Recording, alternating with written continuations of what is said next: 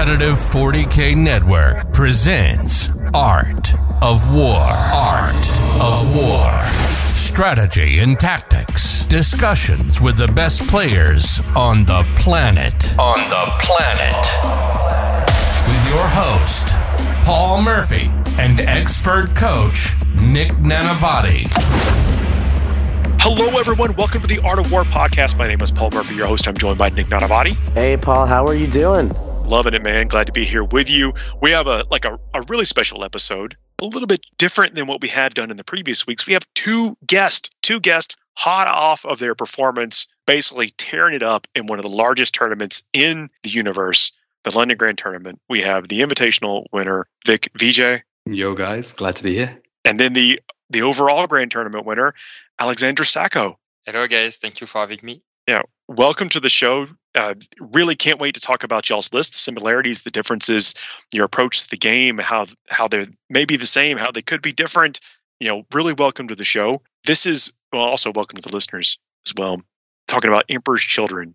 Emperor's Children. I'm super excited to get into the nitty-gritty of that good stuff, the Emperor's Children. Alex, Vic, where are you guys from? Tell us a bit about yourselves.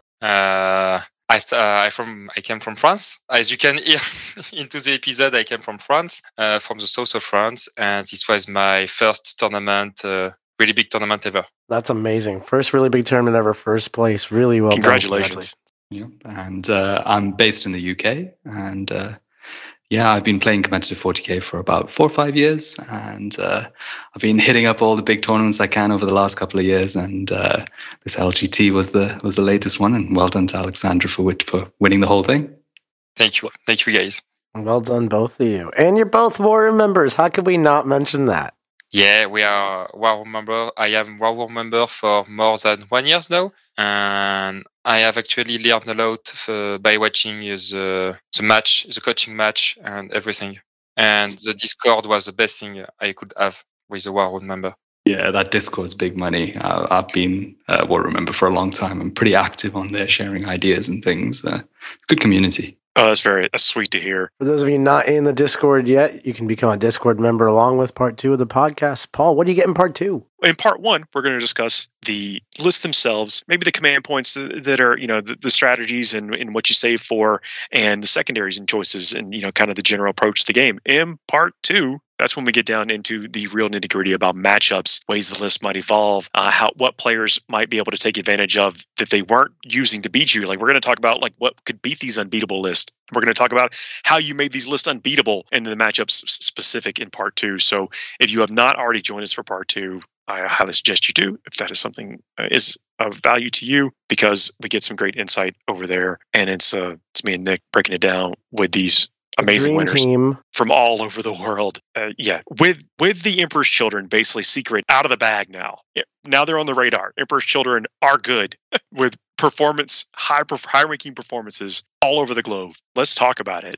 Vic, let's start with you. Win your list, and can you break it down for us? And then we'll jump over to Alexandra to talk about maybe that list and what might be any differences there or tweaks that have happened. And then we'll also talk about some of the similarities. Sure, of course. So my list was designed around a single Emperor's Children battalion and also Supreme Command. Supreme Command has Abaddon the Despoiler with his warlord traits. And then we've got 3 HQs in the battalion. We've got a Demon Prince with Mantle of Traitors, Master of Possession, and a Dark Apostle. And then we've got 5 units of Noise Marines. They all have a Power Fist and Blastmaster except for the last unit, which just has 2 Chainswords on the leader. We've got 10 Cultists, 10 Terminators with 5 Fists in the unit, 2 Venom Crawlers, and that rounds out the list. So quite simple and straightforward. Looks like it. What we were talking about in the pre-shows, this almost looks like you maybe got like 3 or 4 battle forces and just threw it on the table.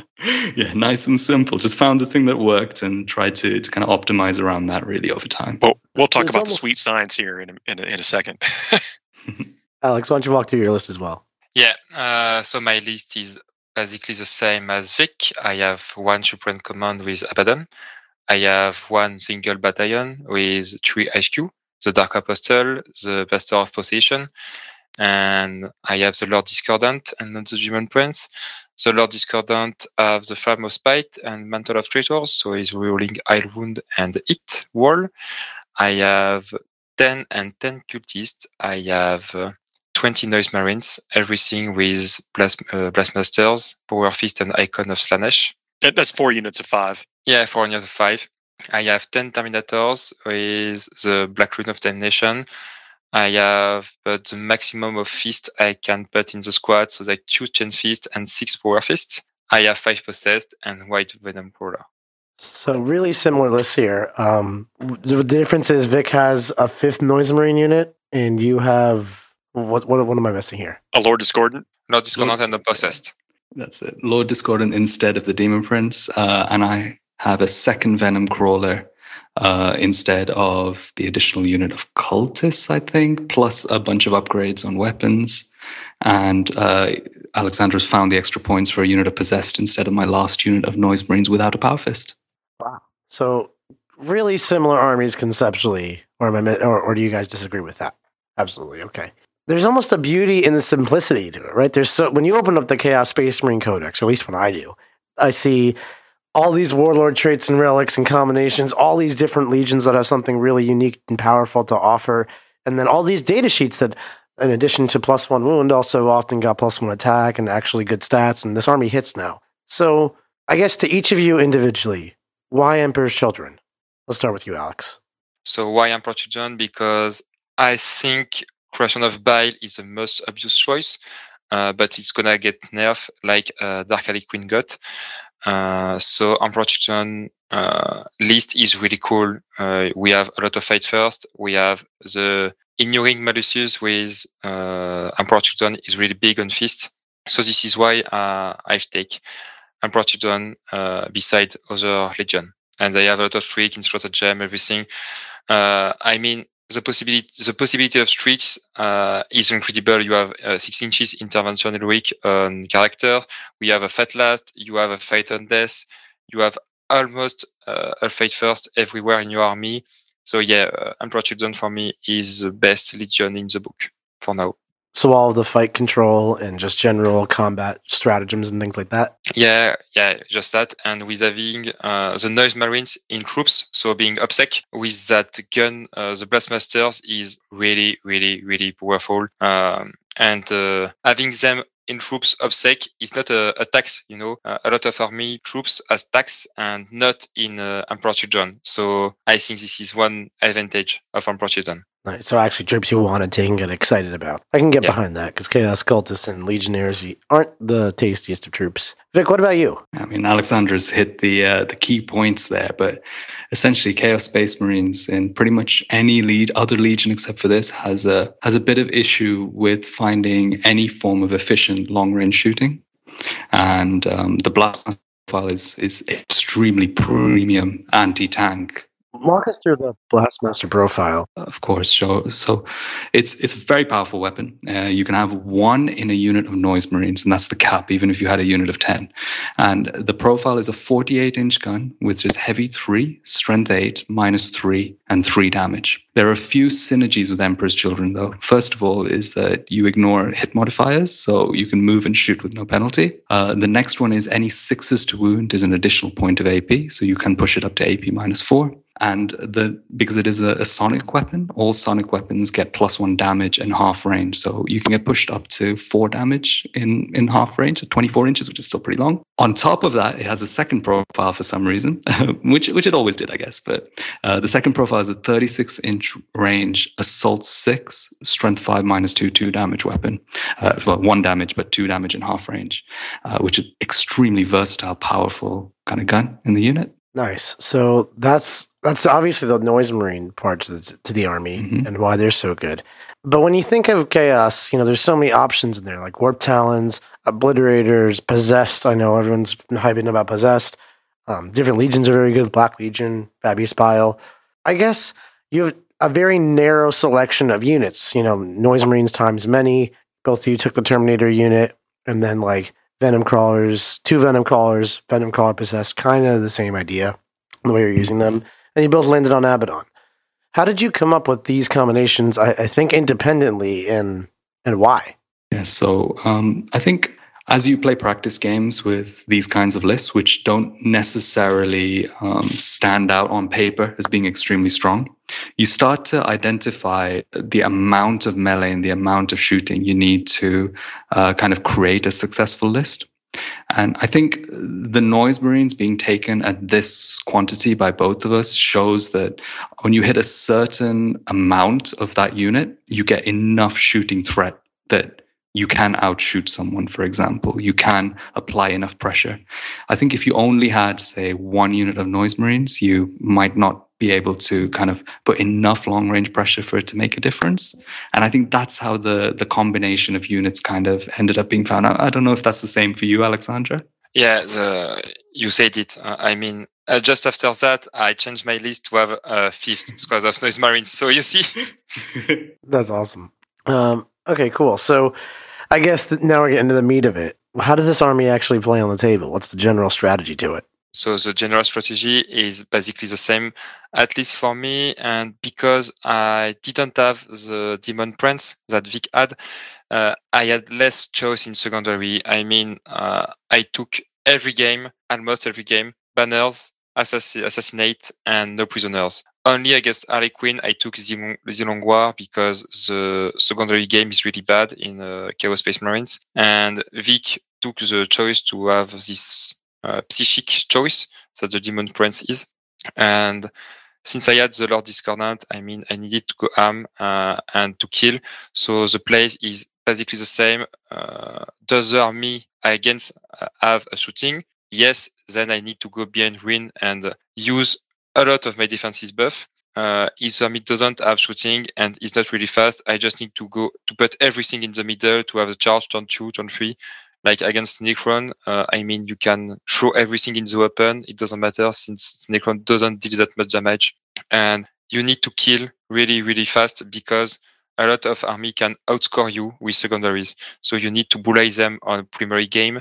You need to kill the unit really fast. Otherwise, they're gonna outscore you pretty fast. I think of Harley Quinn and Necron, Sisters, every army like that. I don't know if Vic agree with me. I have a question, though, first, before we get to that, is that you mentioned that you didn't feel like you had quite the access to secondaries because of you didn't have a Demon Prince, but you do have a Psyker. So explain that to me. What secondaries did you think you were limiting from yourself without the Demon Prince specifically? I mean, our Psyker is basically here to put 3 spell, and we need every game, almost every turn, this 3 spell. The +1, putting Terminators to T5 is really important with a -1 to wound. So gun with strength 8 gonna wound Terminators on 4-ups, and the 5-up Feel No Pain is almost auto-include every turn on everything you can put it. So yeah, I couldn't manage to use my Master of Possession to do psychic action. So basically, your Master Possession was too critical and unique in the role to actually do his psychic ritual because he was busy casting his powers. That makes perfect sense. And then you're saying Vic went for the variation of getting the psychic ritual. We'll get to you in just a second, Vic, by taking a Demon Prince, because he has his Master Possession who can just cast his spells, and the Prince can do busy stuff in the center of the board or wherever he needs to be for interrogation. To that end, you've kind of tailored your army to crank up the damage to 11 because you're like, my secondaries and Chaos Space Marines suck. I'm just going to kill people, and then secondaries will fall into place. Is that kind of the idea? Yes, that's the idea. I've won every game almost by destroying the war army of my opponent. Against Vic, at the end of the game, he only had the Dark Apostle left. And that's almost the same for every match I've done. Because, if I took Assassinate, I need to go and search for the characters. And this is sometimes the last thing I get in the game, like turn 4 or turn 5. So I really need to push early in the game to be there with my Abaddon, Discolored, or Thermis in their deployment zone to get the characters. That's really interesting on a lot of levels, but I want to give Vic a chance to answer the same question. Vic, what is your general strategy with your army? And I imagine it might be very different here, so feel free to disagree. Well, I think Alexandra's hit the play style that's needed for quite a large number of games. I mean, you can't score points if you're dead. So just try and kill them as quick as you can if you've got any deficiency in your secondaries. But at the same time, I think he's underselling how nuanced his kind of player skill was with this army, because I think this is an army that does really show off player skill and the flexibility of the kind of pace of play that you take. And y'all did play each other. We'll talk about that in part 2. Yeah, this is a great. I love that answer already. Yeah, and I think depending on, and I know we'll go through that in part 2, but depending on the matchup and the particular kind of, if you go first, if you go second, the deployment of your units and the opponent's units, the pacing of how you move your units forward can be extremely different.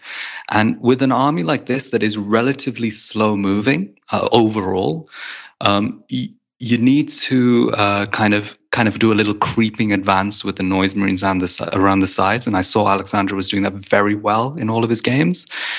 There's so many little tricks with kind of putting one model out with the Blastmaster, keeping everyone else in cover, just removing him as a casualty, removing other things as casualties, that actually I don't think there's a single playstyle here or a single kind of flow that the game goes. I think, a lot of the time you can just go and kill face, but I think there's also a lot of room for much more nuanced playstyle. You really are speaking my language with this answer, Vic. Slaanesh isn't about. So, Alex, I want to flip it back to you then. I guess since Vic was saying it's really a skill-expressive army and it's so adaptable because of its various phases that it plays in and how it's so mobile throughout the prints and its general shenanigans, you seem to have just turned it up to aggression mode. And understandably so, as Vic put it, when you have a deficiency in your secondaries, you have to make up for it. So you've just gone all in on making up for it. Did you just take this as an aggro approach? Are you an aggro player? I don't know if I was an aggro player because I played a lot of different army. But yeah, I think the game is easier for me when I play an aggro army. I mean, I have Blood Angel, I have Harley Quinn before the nerf, and Emperor Children seem pretty cool. I've took a lot of... lessons from the Discord by Anthony Vanilla. So yeah, I mean, violence is almost every time the answer in the game, I think. Anthony is very much the style player to just go forward aggressively and play micro 40k really, really well. Yeah, I think I have a lot of playstyle in common with him. I prefer putting the enemy under pressure. So when an opponent is under pressure, he has the chance to make a lot of mistakes. And Emperor Children is, I think, for now, one of the best armies in the game to punish this mistake. So if you play aggro, you have the lead on the game. You choose where you want to be and not where the enemy wants you to be. And since the enemy is only in reaction, he has a room to make mistake, and you can punish his mistake and snowball a lot in the game. I think this is the difference between Vic and me on that. Vic has a lot of really well rounded list, constructed list that he took advantage really early on me, but we are gonna speak about that later. And yeah, this is different playstyle, and I'm happy Emperor Children can play on different playstyle. But the only thing that in certain, this is an army that need skill, because you can't put your characters, your brick, nowhere in the middle and fail a charge or everything because you miss 1 or 2 turns going back into position. Yeah, you need to be aware of your CP management because you need a lot of CP, and I start by 1 and Vic by 2. So this is really difficult to put all of your trick into the game. So you need to choose and being really great in CP management. Going to Vic's list is that there are some differences here, like with the one Blastmaster, or the one Noise Marines unit with just chainswords, obviously not the same loadout as the other. I'd like to kind of unpack that choice. What was the value there and why you went with that? So it's like some more toys, like you do have a second Venom Crawler in your list, and want to talk about how the value you got out of that over the course of your games. Yeah, so when building lists, I know I hear you guys say it a lot that you kind of build in little blocks, the modular blocks that you kind of sub in and out. And with Emperor's Children, it's a little bit tricky right at the end of list building. And the design decision at the end was I really want the second Venom Crawler on this particular terrain set, which is UKTC terrain set. 12-inch moving units are with a 36-inch range gun is extremely valuable with the firing lanes that are available outside your deployment zone. So I kind of squeeze the points by kind of removing the icon and the power fist from that last Noise Marine unit, which just about allowed me to squeeze in the Venom Crawler. So the Venom Crawler was the last unit added into the list. So you took that Venom Crawler as something other than just like a psychic support thing. You really had plans for this. Oh, 100%. The Venom Crawler is an extremely great utility piece at 105 points. It's also surprisingly durable with a 1 CP strat for -1 damage on it. At 9 wounds and T7 with a 5-up invuln, it's really notoriously tricky to completely shift. And it doesn't degrade as well, being under 10 wounds. So having the second one in there really, especially because I have no possessed full 5 Noise Marine units, actually have quite a high amount of shooting. And the theory was I wanted to, let's say I played against Tau. I wanted to actually give them a shoot-off that they might struggle to win. That was the theory anyway. The second Venom Crawler definitely adds to that. Did I hear you just say you outshoot Tau with this? Easy. No problem, Nick. Got it. Easy, no problem, Nick. No problem. What? What? I don't know if Europe Tau is built different, but I don't. We're going to cover that in part 2. It's a little bit tongue-in-cheek for sure, but... Hear that Tau in Europe? It's like, get it together. So let's go back to the list and how it actually plays on the table. So you both have this 10-man Terminator brick. I imagine that plus Abaddon makes the central core, maybe with your Master Possession. Is that the idea, or how do you use that? Yeah, exactly. So no, never Deep Strike, always start on the board. Emperor's Children have one of the most powerful strats in the Chaos Space Marine book, which is Honor the Prince. It's either an auto 6-inch advance and or changing one of the dice to a 6. You have to do it before you roll the dice on a charge roll. So that makes an extremely consistent charge range, a maximum threat range, I think 23, minimum of 18, with advance and charge coming off the Dark Apostle. So if you can move into the middle and cover objectives with your threat range, that's an extremely difficult thing for people to deal with. And it's one of the reasons, on top of Emperor's Children ignoring hit modifiers, that Power Fists are very good. One of the reasons that Emperor's Children Terminators are probably one of, if not the best Terminator brick that Chaos Space Marines can put out. So that makes sense. I see the Terminator brick in pretty much every Chaos Space Marine list that exists these days.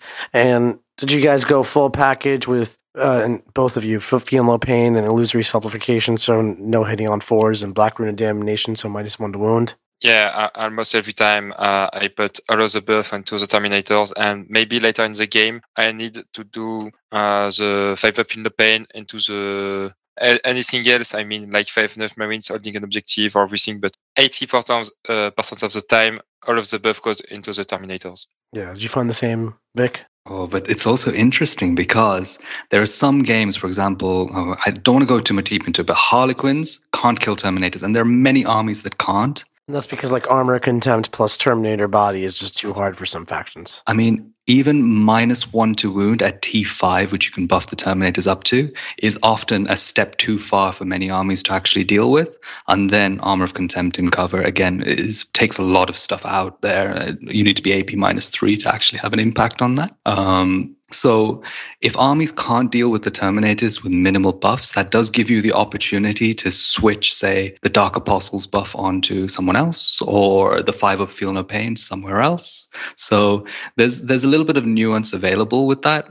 But yeah, like Alexandra says, the key concept of the army is to control and threat saturate off the middle of the board with the Terminators, and putting all the buffs on them can create this immovable brick that your opponent struggles to deal with, and it ends up pushing them quite far around the corners, which can give you the chance to control primary. I'm with you on the Terminators. This is pretty cool what Vic said, because against Harley Quinn, I like to put all of my buff into my Thermis brick, because just to tell them, no, you can't ever kill them with everything you got. You maybe be able to kill 1 or 2. And then they go into the corners. If they go into the corners, you can just mash one corners, because when your Terminators are in the middle, you can easily reach one of the corners. And if you can get like half of the army on this, this is almost the game pretty easily, turn 3, turn 4.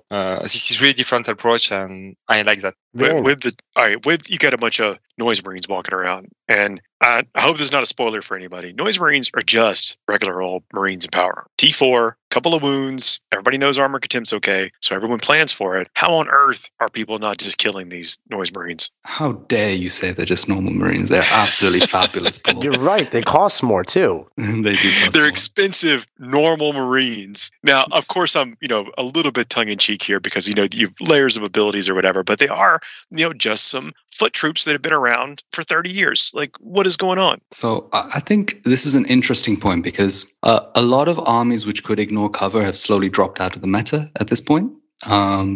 Before, we used to always get Hail of Doom and ignore cover. We always used to get AdMech with a plethora of ignore cover. And without that, actually 3+ armor of contempt can be very challenging to deal with, especially when they're in cover. And in these Noise Marine units, the special weapons, so the Blastmaster and the Power Fist on the Sergeant, those are your 2 key models. They're hidden behind 3 other models which act as ablative wounds for the unit. So it's very easy for you to kind of remove a portion of the unit. And that means that the full killing potential of the unit is still intact. You also have a 24-inch range Apothecary Resurrector model. So you can end up doing very little to these units if you're not careful. And if you do actually want to kill the entire unit, there are tricks the Emperor's Children player can do in terms of hiding certain models in the unit and removing you out of line of sight halfway through your shooting phase. So it can be very challenging to deal with these if the Emperor's Children player is playing them correctly. So we're all, for those of you not aware, a trick you can use is like extending the 1 Blasphemer on the outside of the ruin while the 4 guys hide behind the terrain. And if your opponent can't kill 5 Space Marines, mostly in cover, in 1 activation, you just pull your Blastmaster out and the unit's still floating around. But then you have these 4 Space Marines with no Blastmaster. And isn't that kind of crappy too? You got to heal them back. You got that Master of Possession just for that. That is fair. The Master of Possession does heal a guy, and that's awesome for a variety of reasons. And that's the 24-inch resurrection you're talking about. It goes off on a 5. It goes off on a 4, with the Venom Crawler. I imagine you're using this for your Possessed and Alex list, or just Terminators in general, or is it actually? Do you not have option overload with things that need to be healed? I mean, no. Almost every game that was the Terminators are going to be healed. Against Vic, if my memory is right, I think I resurrect 1 Possessed once, but I think this is almost every time the Termis or the Noise Marines that get resurrect. The Possessed, to be honest, is not that good in Emperor's Children. This is maybe one of the mistakes I made when building the list, because I play a lot in WTC with WTC Tyrants, and Possessed are cool on these Tyrants, because they can hide, goes fast, and go in the middle early on. I couldn't do that into the LGT Tyrants, so I think Vic was right into the 5th squad of Noise Marines, because more shooting was better on this one. But yeah, every time the resurrect goes into the Terminators, and if you resurrect the Terminators, you can reduce the distance of the charge by 3.9 inch. So that might be really big into a long charge. And the way you're resurrecting to increase the charge distance is by healing the model at the edge of its 2-inch coherency and then adding the width of its base. And all of a sudden, you're 3.5 inches closer to your opponent. It's a really cool trick there. Did you find you're always resing Terminators all the time? Or how would you kind of use that? How did you make that choice game to game? It varied, I'd say it was very 50-50. I think there were a lot of situations where I'd lost, say, a Blastmaster out of 1 unit, and I would preferentially resurrect that unit over something else, because often one flank is better protected than the other with regards to terrain on UKTC. So you can kind of move out of your deployment zone into a safe space on one side, and on the other side you have to kind of expose yourself a little bit, and that's where you can lose a few models here and there. And in those areas I tended to find myself back to fleshing models back. But like Alexandra said, the ability to increase your threat range on the Terminators especially is very, very powerful, and it's often game ending if you can get an early charge into the opponent's deployment zone. Slingshot. Yeah, and that trick goes even deeper because the Master of Possession can get +2 to cast on his discipline of spells. So that's not Smite, not Delightful Agonies for the 5-up Feel No Pain. And he can do that for 2 of his spells. So he can do D3 mortal wounds each time to get +2 to cast. So he can do 2 D3 mortal wounds to the Terminators, likely kill a model, and then heal 1 back up at the front, which suddenly takes your threat range closer to kind of 27 inches at maximum, which is pretty wild. That's a trick that people do with Possessed too. It's like or a little bit of guard, yeah, a little self-inflicted harm, and then you can then use that to your advantage right there in the same phase. I mean, or pretty soon after. Yeah, I think the big thing with Emperor's Children is because they have Honor the Prince for one of the dice being a 6 on the charge and one of the dice being a 6 on the advance. You get like this Sisters of Battle level of kind of consistency on your threat range that actually makes it like very comfortable to say, okay, I'm going to go here. Especially with advance and charge from your Apostle. 100%. You got to hit it on a 2+, but it's still very reliable. And you build your turn around the decision. Force it through with a mortal wound on your guy? Or am I missing? 2 CP, very expensive. But it can be done in any phase. So if you're out of position, you can move and then trigger it off in another phase. So I guess with that in mind, do you ever find yourself choosing between advance and charge, sprint into combat as quick as possible, or make my unit tougher and take an extra turn with it?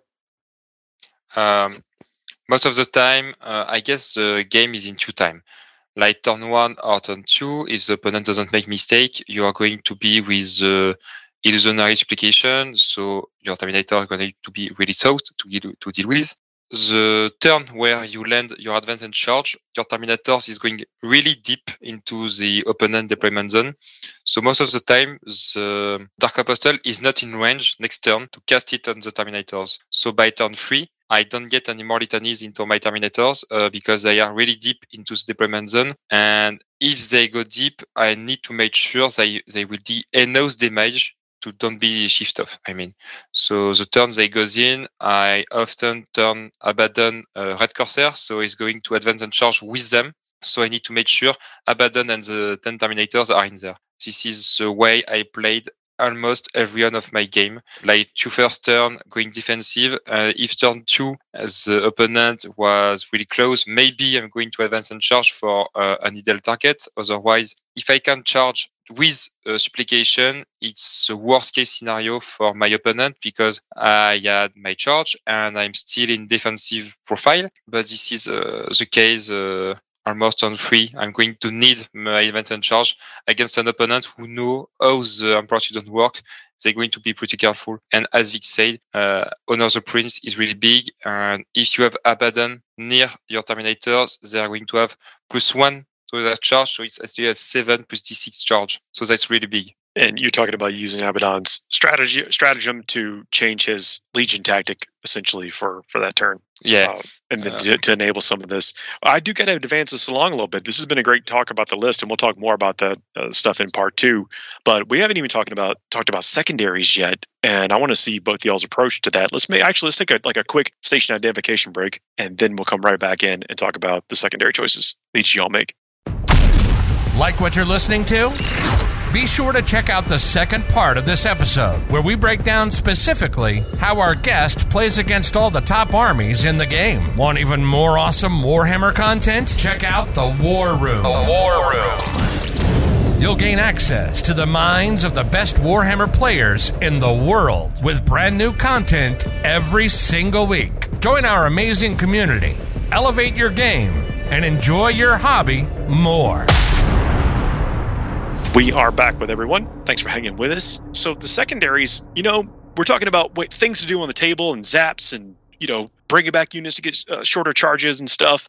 We haven't talked about scoring a single point yet. And that is actually what's propelled y'all to victory. I mean, of course, the great plays, good list design, but then actually being able to execute on the scoreboard. And talk a little bit about maybe your choices for secondaries. If you have some go-tos, Vic, I'll start with you. Do you have, I know some of the secondaries are opponent dependent, but do you have some that you would choose more often than not that you find yourself going back to over and over again? So I've got a little bit more flexibility than Alexandra. I mean, you talked about them a little bit earlier, and he's got to go kill banners. I have the option of going for one of the kind of action secondaries, like banners, usually banners. I've got the option for going for the Long War or No Prisoners, which is a kill secondary. And then my third option, because I do have a Demon Prince as a second Psyker in the list, so I'm not losing my buffs by the Demon Prince casting spells, to do Psychic Interrogation or Warp Ritual. And preferentially, I tended to go for Warp Ritual because you only need to do it for 3 turns for max points. And usually towards the end of the game, when stuff starts dying, you can really pick up those points quite easily.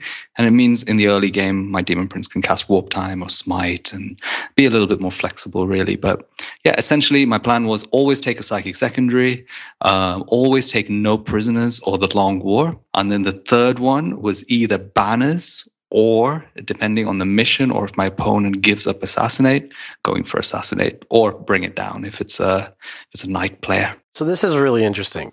Alex already kind of hinted his plan, and his list really designed doesn't allow for the Psychic secondary that you say you auto-take because he doesn't have the Demon Prince. So he's gone for kill banners, like you said, which is murder the opponent, figure out the points later. Points come naturally through doing it. And you've gone for total flexibility with it. I guess one question I have is, did you ever attempt your Emperor's Children specific secondary, Adorn the... I forget what it's called. But the real question I guess I'm going for is, you must have played both very differently stylistically to have Alex always taking kill secondaries and you always taking Psychic secondaries. And I want to unpack how you both approach the game. With the Emperor's Children secondary is extremely bad. And I think that is one of the reasons why Creations of Bile just completely stands out, because their secondary is so strong. Emperor's Children get nothing from their secondaries. It's very, very poor. And I can't see a situation where you would realistically take it in any game. I don't know if that's the same with you, Alex. Yeah, that's the same. The secondary is really bad.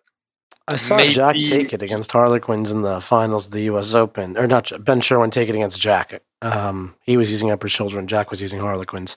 And it did not work out well for him.